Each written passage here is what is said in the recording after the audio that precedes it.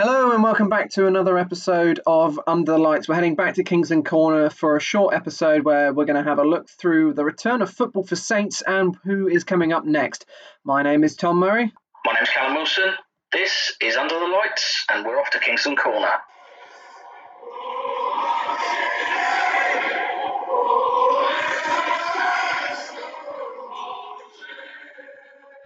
Yeah, so welcome back to Kingsland Corner. So it's been almost a week since Saints returned to action with a game against Norwich City last Friday. And Callum, the return couldn't really have gone much better, could it? No, I think by the end of the game, we were more than happy. I couldn't have asked for much more. I thought it might have been a bit of a banana skin. I thought Norwich would be a lot better than they actually were. And Saints ran out worthy winners. And it was good to see the boys playing with a smile on their face by the end of it. Yeah, it was by the end of that half, we were thinking, really, if we'd put in a bit more, it could have been either 4 or 5. That's how good that second half performance was.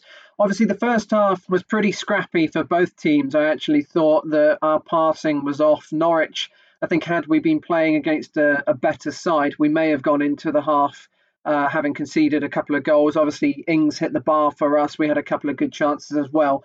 But obviously that first half, and I think it's shown over the other Premier League games so far, that there is that obvious level of rust that we're just trying to work our way off. Yeah, honestly, I think 3-0 at the end of it, everyone's singing the praises, but for the first 15 minutes, maybe 20 minutes, I thought we were really poor, and actually Norwich were much the better side. They were keeping the ball well, crisp passing, giving us no time, and obviously the first game back, every time we had the ball in the centre midfield, they were hounding us down, and we couldn't really get 3 passes together. Loose touches, ball going out of play all the time, and we were worried. And as you said, if we were up against a side that had a bit more quality, the game could have gone differently, and certainly we could have been down 1 or 2-0 at half time. But I think that was partly down to Norwich's press. And I remember saying at the time that they can't keep this up all game, and especially this first game back, I couldn't see them keeping it up much of the first half, and they faded a bit. That press drifted away. We managed to get a little bit more time on the ball, and Southampton's quality started to shine through. Danny Ings, any other time during the season, probably would have put that one away where he's hit the bar in the first half, but that was just a sighter for him for the second half. And I thought that as I said, the quality started to shine through, and we've got better football players than Norwich have. The issue still, it remains at the back. And in the first half, for the first 20 minutes, I thought the back line looked unorganised, disjointed. There were times where Bertrand found himself in the centre circle, Stevens found himself at right back. There was a huge gap in the middle, I think, for the Dermot chance where his touch really let him down. And a couple of times there was a glaring, obvious lack of leadership in that back line and organisation, which I feel is something that we're going to have to address definitely in the summer, maybe with a bit of experience, because we can go into it in more detail, but I do think we need a centre-back, and I think that's probably the one position where Saints need to break their rules around the signing of potential players under 23s, because we've got a couple of potential players, but we need someone in there to organise immediately. We got better as the half went on, but second half, completely different side. You could see as Saints emerged for the second half, they'd obviously heard some choice words from Ralph, shall we say. The pressing on our pass was better. We kept the ball so much better, and to be honest, I think once we got that goal from Ings, which didn't take long, I think 3 minutes into the second half, we didn't really look back. And I thought a second goal was coming. It did, from Armstrong. And he's obviously been in form before lockdown and has continued that in that pre-season friendly with Bristol City. And obviously the goal against Norwich, Ings and Armstrong setting each other up and linking well. And he's really come into his own in that kind of inside winger role in this formation. And then the one thing I was hoping for to top it all off was a goal for Nathan Redmond, because I thought he was the best player on the pitch against his former side. That, and I was willing for Che Adams to come on earlier to get himself a goal. But yeah, when Redmond scored and he took his chances really well, I thought that really topped it off for a perfect return to the Premier League. And as I said, by the end of it, they were just a bunch of lads playing football in the sun and really really enjoying being back after so long without competitive action. Yeah, that final goal from Nathan Redmond is a fantastic finish, and he made it look so easy as well. He completely sold the defender on the edge of the box, and then you don't really look at Nathan Redmond and feel that he has a good left foot on him. Sometimes he always likes to cut in on his right, but it was a really good, controlled left-footed finish past Tim Krul, who I actually thought was Norwich's best player because he made some really good saves and arguably kept them in the game for long periods of time.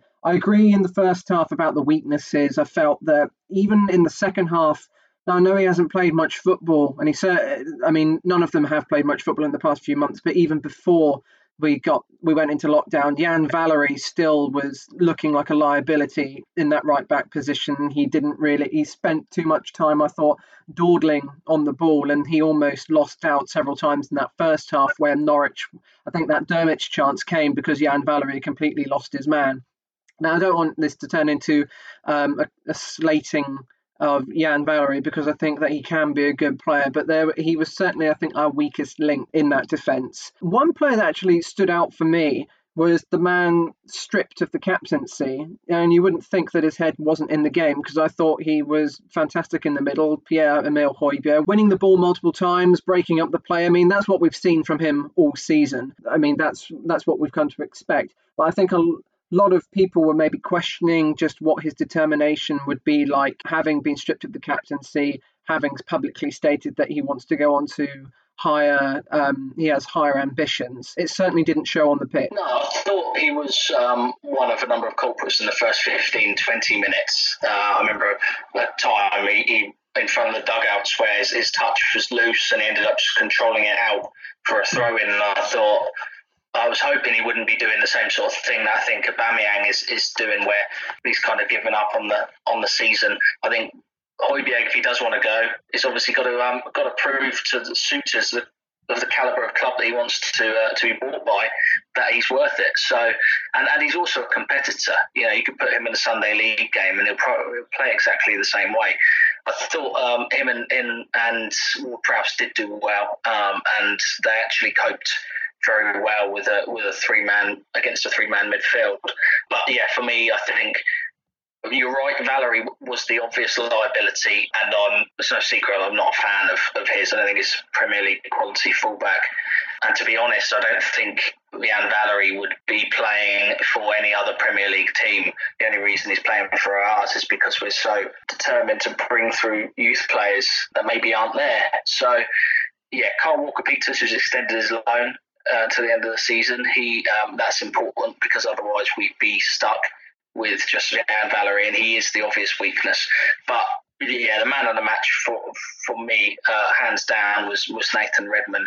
He was just the way he was carrying the ball. It was almost, I don't mince my words here because I'm not comparing them as the same quality of player, but he was playing in the same vein as an Eden Hazard at Chelsea, in the fact that he had a low centre of gravity. He was carrying the ball really well, or the ball was almost sticking to his feet. And he'd do that thing where he'd pick up the ball sort of inside, and on that half turn, he'd really quickly accelerate 5-10 yards past a player and kind of squirm his body in between the man and the ball as to either force a trip and a foul and a potential yellow card, or to get into that position where he's got space to drive into. And he kept doing it around the edge of the area. He was really good keeping the ball, and a couple of runs that almost led to something. So I'll be looking forward to seeing him coming up against leaky and not quite second string, but certainly not completely first choice Arsenal defence this coming Thursday. And I think him and the likes of Buffal could really provide us with a lot of attacking threat. It would be a game that Moussa Djenepo would be ideal for as well. And with Shane Long coming back and Danny Ings pressing from the front, I can see us scoring a lot of goals. Yeah, so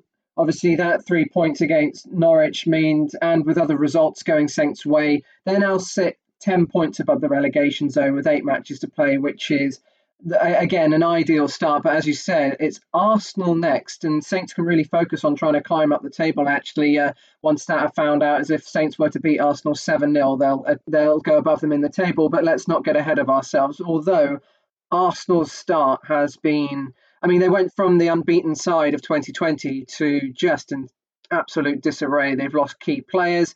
They, for some reason, extended the contract of David Luiz today, much to the dismay of a lot of Arsenal fans after an awful performance against Manchester City. Obviously, is he suspended for our game? I can't remember. Yeah, unfortunately for Saints fans, David Luiz won't be on the pitch.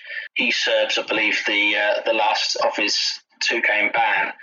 But they're also without Pablo Mari, who obviously got injured in that first game, alongside Xhaka, who's back in training.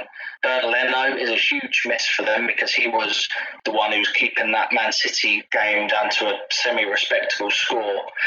Cedric Soares, obviously, on loan from the Saints.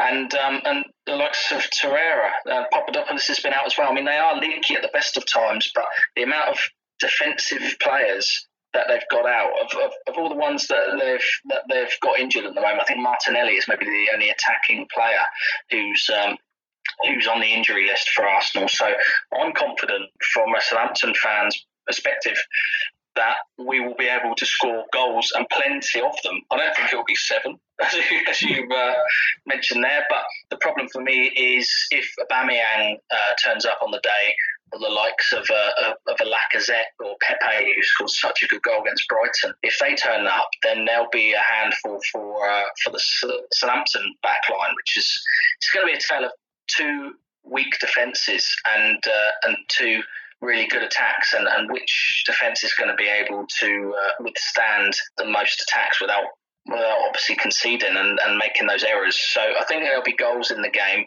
I'm just thinking right now, the way that Arsenal are playing, and they kind of seem to be the laughing stock at the moment with the contract situations of players like Aubameyang and Luiz, and the fact that they're trying to get the likes of Joe Hart, and I heard Bravo today in as a goalkeeper. I just think at the moment, the way they are, Arsenal are only going in one direction, and that's not up the table. So I think it's the best time to be playing Arsenal, and Southampton have that task at St Mary's on Thursday. I think the likes of Ings and Armstrong will be licking their lips. And I think what's important as well is that you've got Shane Long, who is looking like he's going to be back from that back strain against Norwich. And he is exactly the type of player that Arsenal do not want to be coming up against right now. Not one bit. Shane Long, the Arsenal defence will probably be, as you said, Shane Long's the last person that the Arsenal defence will want to see coming, because as you and I know as Southampton fans, he's unlikely to be scoring the goals against Arsenal, but he is going to pull them in all sorts of directions, and then they're going to have to concentrate on him. And then they've also got to concentrate on keeping quiet a Danny Ings, who has come back in seemingly great form, got a fantastic goal against Norwich. And you say if Aubameyang, it's going to be a battle of, if Aubameyang's got the bit between his teeth, it's going to be a battle of the weak defences. Well, I think that at the moment, it's the difference there is that whilst Aubameyang, I believe, is of higher quality than Danny Ings as an all-round player, Danny Ings is the one who's got his tail up, and Aubameyang is seemingly down tools. So that makes a huge amount of difference when you've got someone as hard-working as Danny Ings. Now with Sergio Aguero out injured, that golden boot is very much within his sights, especially if Aubameyang is, as I said, is not going to work as hard. And Jamie Vardy and Leicester themselves seem to be out of form and may just stumble towards the end of the season. Danny Ings at the moment looks the most likely player to get that golden boot if he can keep up his scoring form. And I certainly think Arsenal is a good place to continue for him with that, though that defence would be, they're not going to be looking forward to a Shane Long and a Danny Ings and a Nathan Redmond and a Stuart Armstrong, and with their lack of defensive options, the physicality of Højbjerg and Ward-Prowse and the sheer determination, I think, will overcome whatever midfield Arsenal put out. There's rumours that Xhaka may play, but obviously if he's only just returned to training, Arsenal are not going to want to risk another injury as quickly as that. But even so, maybe playing Maitland-Niles in the middle. It is a game that we're licking our lips for. I think it's definitely the most confident I felt as a Southampton fan of Saints getting a result against Arsenal since the Koeman days, and that was when Arsenal were actually of decent quality and Saints beat them 2-0. It was a case of, yes, Arsenal are of high quality, but Saints have got a really decent team going here. We could get a result here. Now we're below them in the table, but it's a case of well, we've got an upward trajectory at the moment. Arsenal are seemingly spiraling down. I don't know if you agree with this point, and it may seem a bit outlandish, but I think Arsenal, in their current situation, are lucky that they've already got 40 points. Now, I think that they won't be in trouble of relegation, but with the injuries they've had and the seeming disarray they had, if they had maybe 35 points or something by now, they could have maybe got dragged into a slight relegation battle. But as I said, that may just be a bit too outlandish. Yeah, it sounds strange to think of the likes of Arsenal being in a relegation battle, and they're obviously not going to be this season on 40 points. But right now they're in a very difficult position looking forward, and if they don't strengthen, and they haven't been strengthening for a considerable amount of time, if they don't strengthen next season, I don't see how they can better what they've got, because you take Aubameyang out of that team and it's likely that's going to happen. They're not going to be able to replace that quality, because no one's going to want to go to Arsenal in 10th place winning nothing. So suddenly Arsenal become a very average team. That is a poor Arsenal team. Defensively, they are below average. I mean, you look at the back line, Mustafi, Luiz, Socrates, the centre-back options, Mauri, who they had to bring in, who they've had out on loan, brought in from Brazil and has been out on loan all season, as the guiding light. Well, I don't think so. I think they need to really heavily reinforce there. Left back, they've got good options. I think Tierney's a good player. We've obviously got Sead Kolasinac as well. Right back, they're struggling. They brought in Cedric, who couldn't get a game at Saints. So defensively, they are really poor. They haven't had a solid midfielder, central midfielder, going on 15 years, Tom. So, when you say, Xhaka might be back, I don't think the opposition fans really quaking in their boots at the idea of a Xhaka coming back and really changing the game. Guendouzi is looking okay, and he's young, and he might turn into a prospect. But I mean, they've got the forward players on their day to win many a football game. Özil on his day can be world class. Pepe on his day can create out of nothing. See the goal against Brighton. But the problem is that these players very rarely have their day, and more often than not, go missing in games. Aubameyang is the one world-class player that they still have, and even Lacazette hasn't had the goal-scoring form or return that he'd hoped to. So they do have some young players coming through. I think Saka's a good player. I really rate Martinelli. Obviously, Nketiah's scoring some goals at the moment, but Arsenal are not a team that they once were, that you used to fear.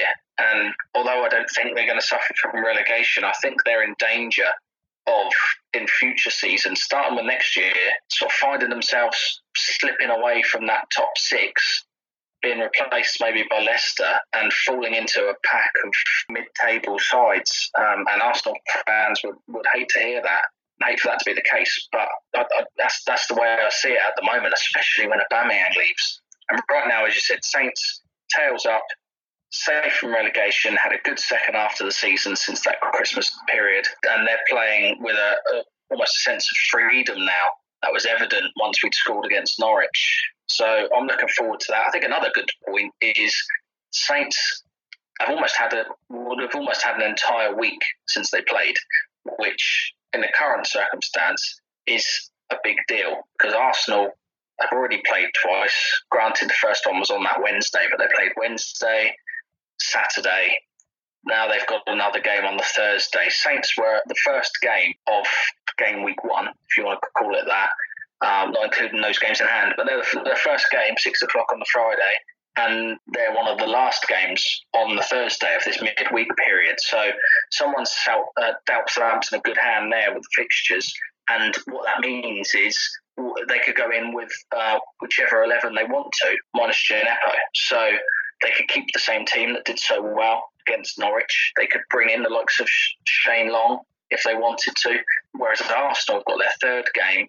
They played Saturday, but they've also lost a number of players to injury. And if they lose any more, they'll be struggling to get a squad together. They'll have a bench like Burnley did on Monday. I mean, one point about that Norwich game is Saints look incredibly fit as a team, and I had an inkling that Hasenhüttl should get a lot of credit for everything that was done in lockdown. There's a lot going on behind the scenes. As you said, he had his playbook, and the Saints players, certainly in that second half, fitness-wise, blew Norwich away, and it really impressed me, and it shows just how much in good nick the players have been kept. Now, obviously, that's just one game, and if they falls apart against Arsenal, then maybe there's something to look into there, but I doubt that's going to happen. I feel that Saints have been kept in really good condition. Hasenhüttl knows exactly how he's wanted his players to perform in lockdown, and we've known from previous conduct of Hasenhüttl that he doesn't like unfit players, Callum Slattery being one who reported back to pre-season not in the best of shape and was sent away by Hasenhüttl at the beginning of this season. So he's very strict and demanding in terms of what he wants physically from his players, and that's how we want Saints to play. Saints style is very much about fitness, physicality, winning the ball back, being fitter than the other team. So that'll be really interesting to see how they cope against Arsenal, with Arsenal being tired, morale is low, Saints, as you said, tails up, almost running around the pitch like a Duracell bunny. Shane Long being the epitome of that as well. As we said before, that's the last player at Arsenal want to see coming at them. Obviously, Arsenal isn't the only game that Saints have this week. After a long break between Norwich and Arsenal, it's only a matter of a few days before their next game, which is one of only 2 Premier League fixtures this weekend because we've got the FA Cup. Watford against Leicester was a pretty drab affair, except for the final 2 minutes. I left, got in the car, score was 0-0, put on the radio, and suddenly Ben Chilwell scored an absolute screamer. Couldn't see a ball hit any better than that. Posting it in, absolutely fantastic goal. Thinking that's what Leicester need.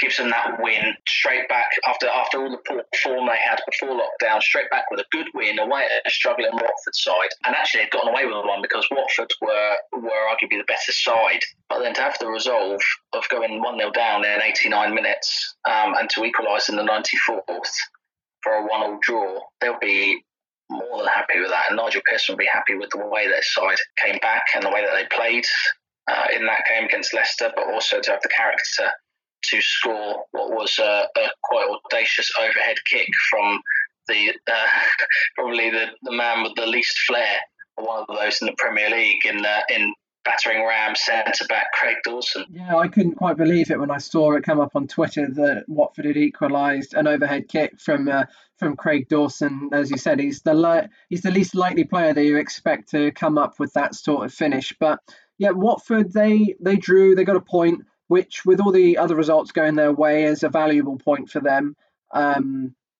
And again, to show the resolve of coming back after conceding in the last minute to a fantastic shot. They play Burnley tomorrow at the same time that Saints play Arsenal, so they'll have the same gap in between the fixtures as Saints. Now, when we were doing our preview episode a couple of weeks back, we were discussing that maybe this will be the easiest game for Saints out of Norwich, Arsenal and Watford. Obviously, the points made about Norwich was that they'd want to come back. This is like the start of the season again for them. They've got a real chance to survive. Arsenal were unbeaten at that point, but it may be that Arsenal is the easiest game of the 3. Watford is away. Saints have one of the best away records in the league. I think only the top 3 clubs have got more wins away from home than Saints, or Saints are joint third.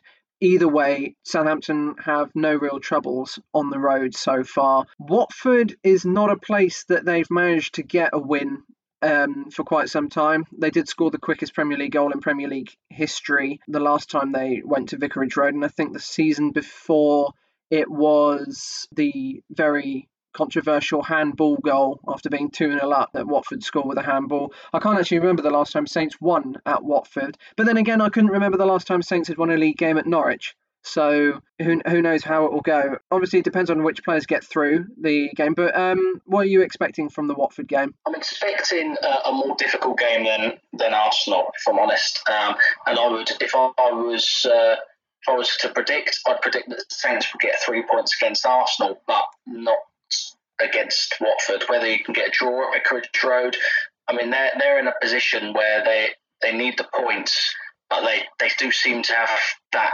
quality over those sides around them, I'd say Watford, and I do think they'll be okay. They do need to be looking at games like Southampton at home and targeting them for 3 points, though. So, yeah, I think, in my opinion, if we got 4 points from those two games, it would be a good return. I'd be disappointed, and it's strange saying it, if we weren't to beat Arsenal. I think the only way Arsenal beat us is if one of their potentially quality players has a moment of magic, whereas against Watford, I think we could end up doing a lot of defending, and Watford do have good players, but they're going to have that thirst and that hunger to get the points. And I think facing a side like Watford, although maybe the quality hasn't been there all season, certainly under Pearson they've been better, they've been more steely, and despite there being no crowd, I think they'll still be up for that game, and it'll be a much tougher test for the Saints. Would you concur with that, or do you have a difference of opinion? I actually completely agree with that. I think I am expecting a win against Arsenal. Everything's pointing towards the Saints' victory, and of course that could backfire and Arsenal turn up tomorrow. But I don't think that will happen. I think Saints are really going to put them to the sword. I really hope so. But I agree that I think Watford is going to be a tougher test. They're far more rigid. They definitely have much more fight about them than Arsenal do. I mean, that as was shown by the resolve to get a point after going 1-0 down so late on against Leicester. They do have good players. They're quite good at home. Nigel Pearson has them well drilled, and since he's come in, they've gone from relegation certainties to probably one of the most likely teams of that bottom five to survive. West Ham and Bournemouth seem to be in free-for-all at the moment, but Watford seem to have that gritty determination to get them through it, and it's always a difficult place to go. Saints don't seem to have the best of luck away to Watford, but yeah, I'd be happy with a point, and if we were to get 4 points, obviously that puts us on 41 with 6 games to go. Say 4 points was achieved, or a minimum of 3 points from those 2 games. Where do you think Saints could realistically aim for the end of the season with 6 games to go at that point, whether on 40 or 41? Obviously, Europe is very much a long shot, and I wouldn't expect that at all. But do you think that would give us the foundation to maybe push for maybe a top 9, top 8 finish? Yeah, I think a top 7 finish, which is what might be European football. With Tottenham being 7th, 8 points ahead of us after they got that win against West Ham, I think it's asking too much. And you're also asking that question on the basis that Saints do get 4 points, and anything can happen. So right now, I'll look at it and 8 games left to play, 37 points. I think these next couple of games, certainly Arsenal, I think are some games where we could get points. If we get that win and we get to 40, then we can play the rest of the season with a bit of a smile on our face and a bit more freedom. And I think that's when Southampton definitely historically have played their best football. There's a lot of teams within a few points. I mean, like you said, between Southampton and Arsenal was 3 points, and they're in 10th, and Southampton are 14th. There's 5 points between covering Arsenal, Burnley, Everton, Newcastle and Saints. Now, Burnley, actually, although we talk their praises and how they might be an outsider for European football, them are Crystal Palace. Palace look the more likely, because I wasn't quite aware until they played Monday just how much Burnley are struggling to get a squad together. Barely made the bench, had 2 goalkeepers on there, a number of the youth players. So I think they'll struggle. On 39 points, they'll be fine. And they're still a steely side who can get some points, but I think there's a potential for Saints now just 2 points behind Burnley to finish above them. Newcastle are on and off. They got a good win against Sheffield United, albeit against 10 men, but Southampton and Newcastle are there or thereabouts. Newcastle don't really have the goals in them, and Southampton do, so I could see Southampton finishing above certainly those 2 sides, which would put them in 12th. Sheffield United are struggling, but I think they're too far ahead of us. Palace, I think, are a good side. I don't think we'll catch them. Be interesting to see if Saints can finish above Arsenal by the end of the season. I think it'll be difficult to get a top 12 finish, especially with the fixtures we've got left, but I think we could finish 11th or 12th.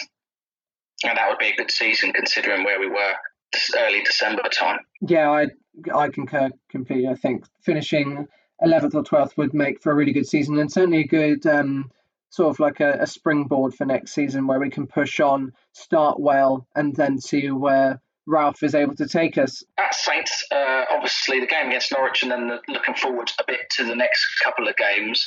But generally, it's good to have football back. It is very different. There aren't too many things that have surprised me in terms of the atmosphere, the lack of fans, maybe the lack of match sharpness or physical fitness. But one of the things that surprised me was the fact that someone forgot to switch goal line technology on after doing all of the COVID safety tests that we've had. That was mad. I'm not sure I'm buying the Hawkeye explanation on that one.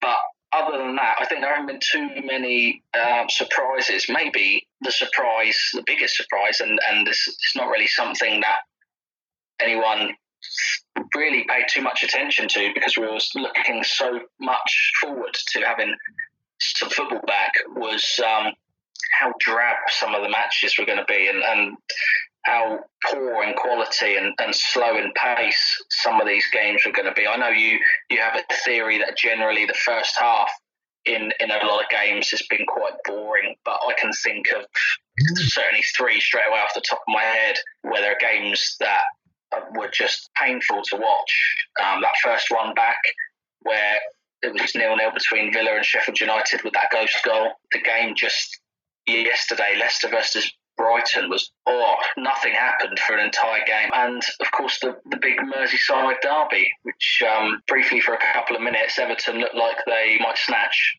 but they might as well have just turned up and said, should we just play out a 0-0 draw from the beginning?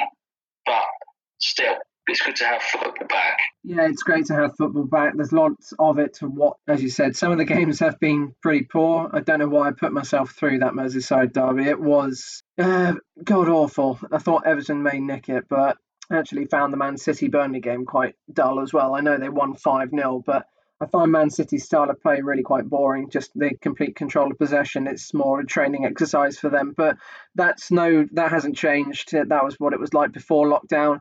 I do like the amount of football that we've got. I think it will pick up in the next round of fixtures as teams become fitter, their match sharpness returns. The games suddenly have even greater weight to them. I know as we get closer to the end of the season, teams down the bottom are going to know that they need to fight even more to save themselves. Bournemouth's fixture list looks horrendous. Are they going to pull it out the bag? West Ham, seemingly easier run of fixtures, but again, they seem to be struggling to wake up.